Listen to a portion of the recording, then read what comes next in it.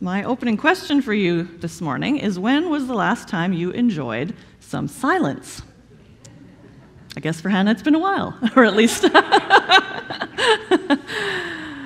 some of us enjoy silence more than others, of course, but we all need it from time to time. So do you ever take time just to sit quietly and listen to nothing but your own thoughts?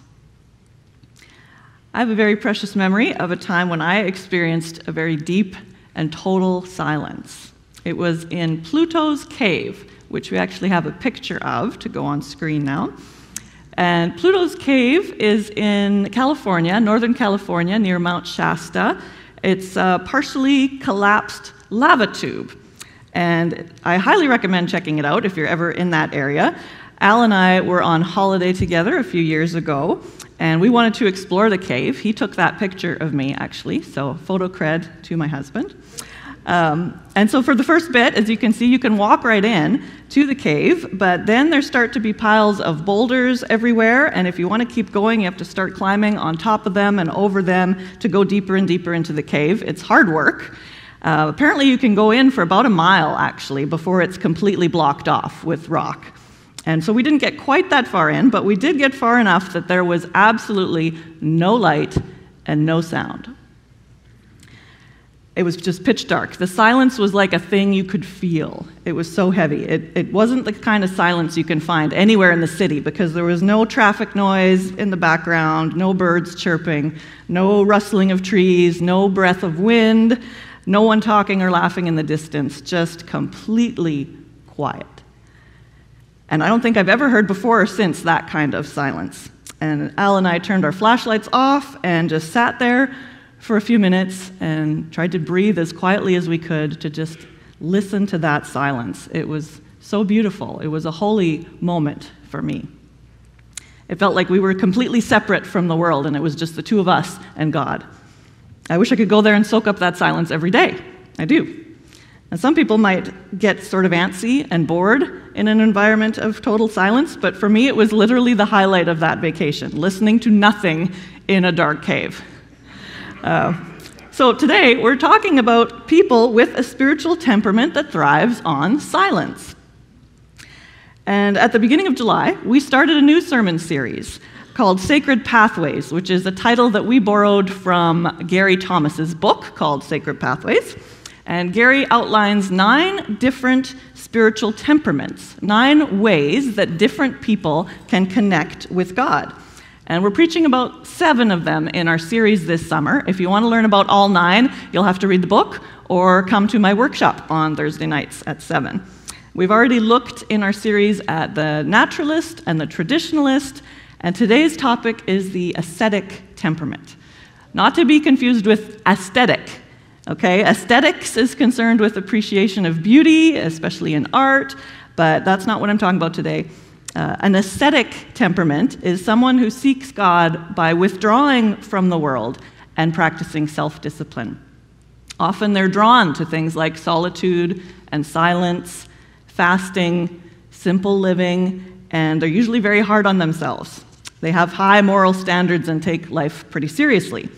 And I'm sure you can think of some examples from history.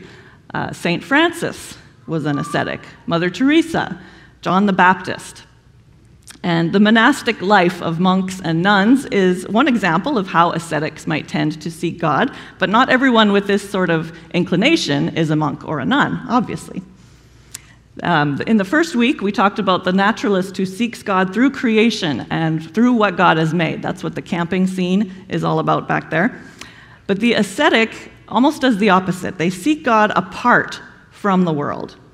They find that the world and other people distract them from their focus on God. So the ascetic loves a solitary retreat in simple surroundings. If you're a person who would be content to spend a silent weekend alone in a plain room with nothing but a bed and a chair and a Bible, then you're probably an ascetic. The ascetic person is the one that Gary says most goes against our culture in the way they seek God. Because as you all know, the world celebrates excess, pleasure, comfort, fame, materialism, and the ascetic tries to live with less and make some deliberate sacrifices in their lifestyle. They focus on pleasing God and giving up anything that would distract them from him. It's a sacred pathway that many of us would do well to follow a little bit, or at least experiment with. Dietrich Bonhoeffer, in his book, The Cost of Discipleship, said that unless we have some element of the ascetic in us, we will find it hard to follow Jesus. And this is because Jesus did a lot of things that reflect an ascetic temperament. He actually reflects all of them, so I'm not saying he was only this. Jesus had everything, every spiritual gift. But so he got away often to be alone with his Heavenly Father, got away from his usual routine. And here's just 3 examples I'll give you very quickly. Mark 1:35 says, very early in the morning, while it was still dark, Jesus got up, left the house, and went off to a solitary place where he prayed. Luke 6:12 says, one of those days, Jesus went out to a mountainside to pray and spent the night praying to God. Matthew 14:23, after he had dismissed them, he went up on a mountainside by himself to pray. Later that night, he was there alone. So Jesus also fasted as well as praying, and he taught his disciples to fast. In fact, before he started his public ministry at the age of 30, he fasted for 40 days in the wilderness. It tells us this in Matthew 4:1-2. Jesus, full of the Holy Spirit, left the Jordan and was led by the Spirit into the wilderness, where for 40 days he was tempted by the devil. He ate nothing during those days, and at the end of them he was hungry. Way to state the obvious, Matthew. But both the solitary prayer and the fasting helped Jesus to hear the voice of his Father more clearly and receive his guidance and strength at very important and critical moments in his ministry. In that first example I read in Mark, he got up early to pray before he made the decision to move on to the next village. In Luke, after he prayed all through the night, in the morning he chose his 12 disciples. In Matthew, when John the Baptist had just been beheaded, Jesus sought out time alone with God to seek comfort in his grief. And then while he was fasting in the desert, he gained the needed clarity about his mission and his purpose so that when the devil tempted him to turn away from it, he could resist. I want us to talk in particular today about fasting because I think it's a spiritual discipline that many of us are unfamiliar with. Most of us can see that obvious value in having some silence and some solitude in our prayer life, but fewer people see the value in fasting. We don't have set days for fasting as a congregation the way that Catholic churches do, for example. We leave it up to each person's choice when and how they're going to fast. But Jesus spoke about fasting as if it was a given, something that we would regularly do. So in Matthew 6:16-18, he instructed his disciples like this: when you fast, do not look somber as the hypocrites do, for they disfigure their faces to show others they're fasting. Truly, I tell you, they have received their reward in full. But when you fast, put oil on your head and wash your face, so that it will not be obvious to others that you're fasting, but only to your Father who is unseen, and your Father who sees what's done in secret will reward you. So what good are these instructions about how to fast if we never actually fast? We've made it something that's optional in our Baptist sort of culture, but Jesus didn't seem to think it was optional. He'd never commanded it, but he talked about it as if it was a thing we would do. And he said not to do it for show, not that we shouldn't do it at all. So what is fasting all about, and how does it help us to draw closer to God? Fasting doesn't necessarily mean abstaining from food, although that's the most common way to do it.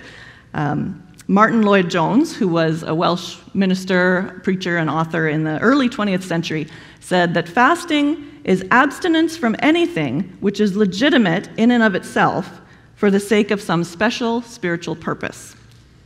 So, in our day and age, you could fast from TV.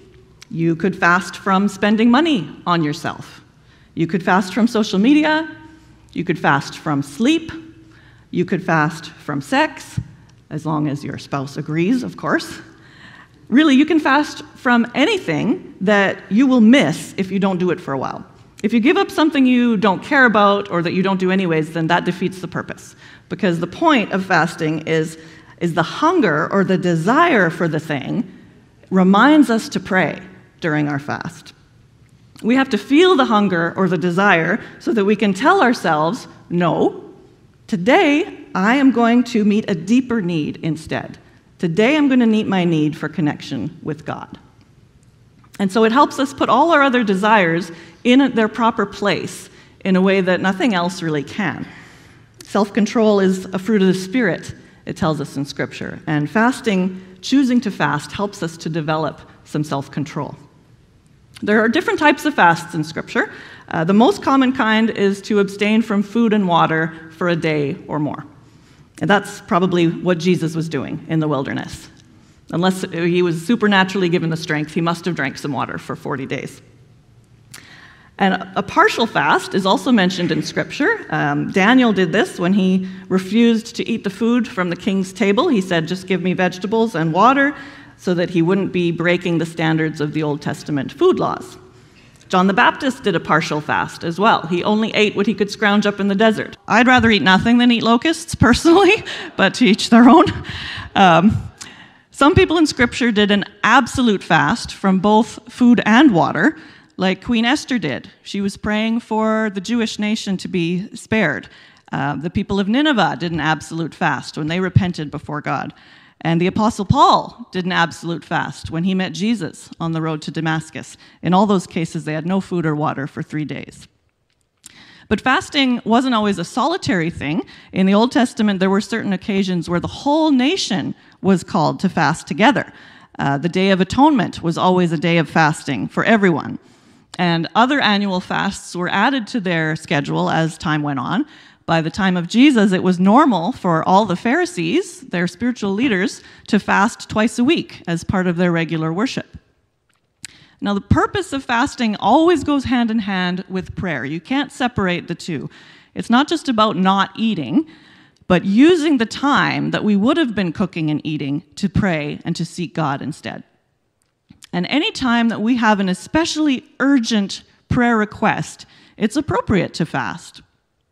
So, for example, if we're asking God for his direction and guidance in some major decision, or maybe we're going to repent from some sin and we want to make a fresh start. There's a lot of fasting due to repentance in Scripture. Or we want to intercede for someone else. Maybe we want to pray for their salvation, or we want to pray for their healing, or we want to pray for deliverance from some horrible situation that they're in. Then fasting is appropriate. It's also appropriate when we're engaged in ministry. So for this week, if you wanted to try fasting, even for just one meal or part of a day, you could focus your prayer on the children who are coming to our summer camps, as Hannah prayed for earlier in the service, that those kids will meet Jesus as their Savior. There should always be some purpose for the fast, but even if you do it as a regular practice, it can be really helpful to have a passage of Scripture to meditate on while you're fasting, especially one that will relate to what you're praying about. I'd like to look at a couple of Psalms today that give hints that the person was fasting when these Psalms were written. And if not, at least they use fasting as a metaphor. These Psalms, I think, express the heart of an ascetic who feels compelled to seek God through self-denial, apart from the things of the world and their usual routines. So Psalm 42, which is on screen already, this seems to be an example of fasting during a time of grief. The person describes their desperate longing for God as a thirst for his presence. And they're seeking his comfort, his strength in their sorrow, and it sounds like they're abstaining from food and water during this period of intense prayer. So I'm just going to read the first 5 verses of Psalm 42. And we sang some of this, or we're going to. Did we sing it already? We sang it, yeah. As the deer pants for streams of water, so my soul pants for you, my God. My soul thirsts for God, for the living God. When can I go and meet with God? My tears have been my food day and night, while people say to me all day long, where is your God? These things I remember as I pour out my soul, how I used to go to the house of God under the protection of the Mighty One, with shouts of joy and praise among the festive throng. Why, my soul, are you downcast? Why so disturbed within me? Put your hope in God, for I will yet praise him, my Savior and my God. So this person is struggling hard to recover their joy in God. It says they're pouring out their heart to him, pouring out their soul. They're deliberately trying to recall the joys they had in the past, and they're longing for this deeper connection with God, for some relief from this dry season that they're going through. And they recognize nothing can help them recover their joy in life other than God himself. So it sounds like they're fasting and praying that God would meet with them. Psalm 63 is another psalm that connects with this ascetic temperament. This one was written by King David when he was in the desert fleeing from his son Absalom, who wanted to kill him. And it's a prayer for protection, of course, but it's also a declaration that he's going to praise God no matter what happens because he loves God even more than he loves his own life. So let's read the first 8 verses. You, God, are my God. Earnestly I seek you. I thirst for you. My whole being longs for you in a dry and parched land where there is no water. I have seen you in the sanctuary and beheld your power and glory. Because your love is better than life, my lips will glorify you. I will praise you as long as I live, and in your name I will lift up my hands. I will be fully satisfied, as with the richest of foods. With singing lips, my mouth will praise you. On my bed, I remember you. I think of you through the watches of the night. Because you are my help, I sing in the shadow of your wings. I cling to you. Your right hand upholds me. So King David says in this psalm that God's love is better than life, that he hungers and thirsts for it, and that because of God's love, he's fully satisfied as with the richest of foods. Now remember, he's in the desert, so there were no great feasts out there, no gourmet meals, but he was fully satisfied. And there's no way that we can understand this unless we've actually tried fasting and discovered that that same kind of satisfaction in God's presence. It really can fill us. God can meet all our needs and fulfill the longings of our hearts, even if we're hungry. And what's interesting in this psalm is that David might have been fasting from sleep as well, because he says, on my bed I remember you, I think of you through the watches of the night. And in Gary's book, he mentions keeping watch in the night as one of the practices of ascetics. I can't say I have much experience with that, except for when my children were infants, but I know that others in our church do. There's apparently something about being awake and talking to God when the rest of the world is asleep that meets that need to get away from the world and be alone with God. So this kind of deep, deep craving for God that these psalms describe, this desire that's more intense even than our hunger for food, more intense than our desire for sleep, this is what we are praying for as a church when we say that we're seeking revival. We talked about that a lot earlier in this year. And without this real hunger for God, we're not going to experience his power in our lives or in our church. We need to taste and see that the Lord is good. That's another series we went through, so that we will crave more and more of him. And I want to suggest today that fasting is one of the ways that we can use to taste and see how good God is. Let's find out if we can experience more satisfaction from spending time with Christ than we do after a delicious meal. Is that possible? King David says it is, so why not give it a try, or maybe a few tries? It's not a waste of time. Jesus said, he promised that the Father sees the sacrifices that we make in secret, and he will reward us. We read that earlier. I have one last scripture for us to look at today, not just yet though, guys. We'll put it on screen in a minute. So this last scripture, it also expresses a heartfelt longing for the presence of God. But in this case, there's not really any other clear motive. There's no particular reason for seeking God so intensely. The author is not grieving, not asking for protection, not really declaring anything. He just wants to spend time with God because God is so good. And one of the spiritual temperaments that we're not going to preach a whole sermon on is the contemplative. And that's someone who just needs to adore God and spend time with God. And they remind us that the only thing that each person can give to God, the only unique thing that no other person can give, is our personal love and affection. Many people can serve God in the same types of roles. They can do God's work in the world in similar ways, but only you can give God your love. And he could have the love of every other person in the world, but that's not the same as yours. And if 3 of my children loved me and 1 didn't, I wouldn't be satisfied. I would want a loving relationship with all of my children. And God is the same way. And so contemplatives want to love God and sit in his presence and adore him the way Mary did at Jesus' feet. And the reason I mention this is because the ascetic temperament and the contemplative go together through history. People engaged in these ascetic practices like retreat and silence and solitude and fasting so that they would have more time to contemplate God. This separation from the world is not just separation for its own sake, but so that loving God has more of their time, more of their attention. And so we're going to close our sermon today in a unique way. We're going to do a contemplative exercise together. We're going to read aloud together, all of us, the first 4 verses of Psalm 84. And then there's going to be a minute of silence, and then I'll read it again, just me. Then there'll be another minute of silence, and I want you to read it silently to yourself. Okay? So the first time is all of us, the second time is me, the third time is just you in your heart.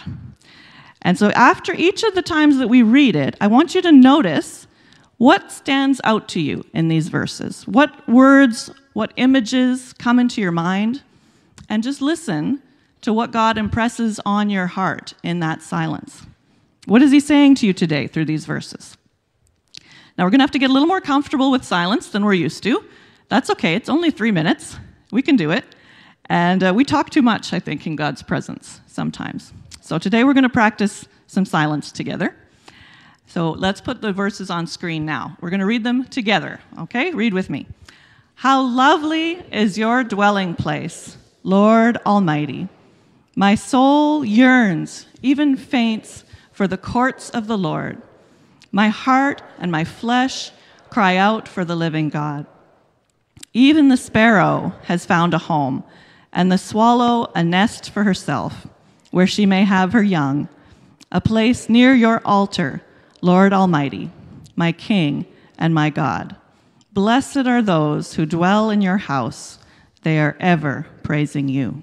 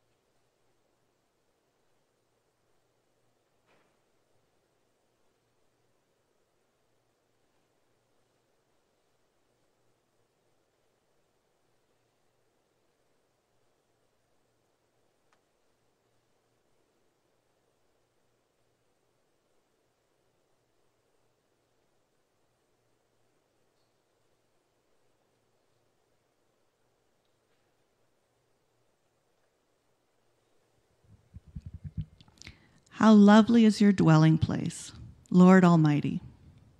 My soul yearns, even faints, for the courts of the Lord. My heart and my flesh cry out for the living God. Even the sparrow has found a home, and the swallow a nest for herself, where she may have her young, a place near your altar, Lord Almighty, my King and my God. Blessed are those who dwell in your house. They are ever praising you.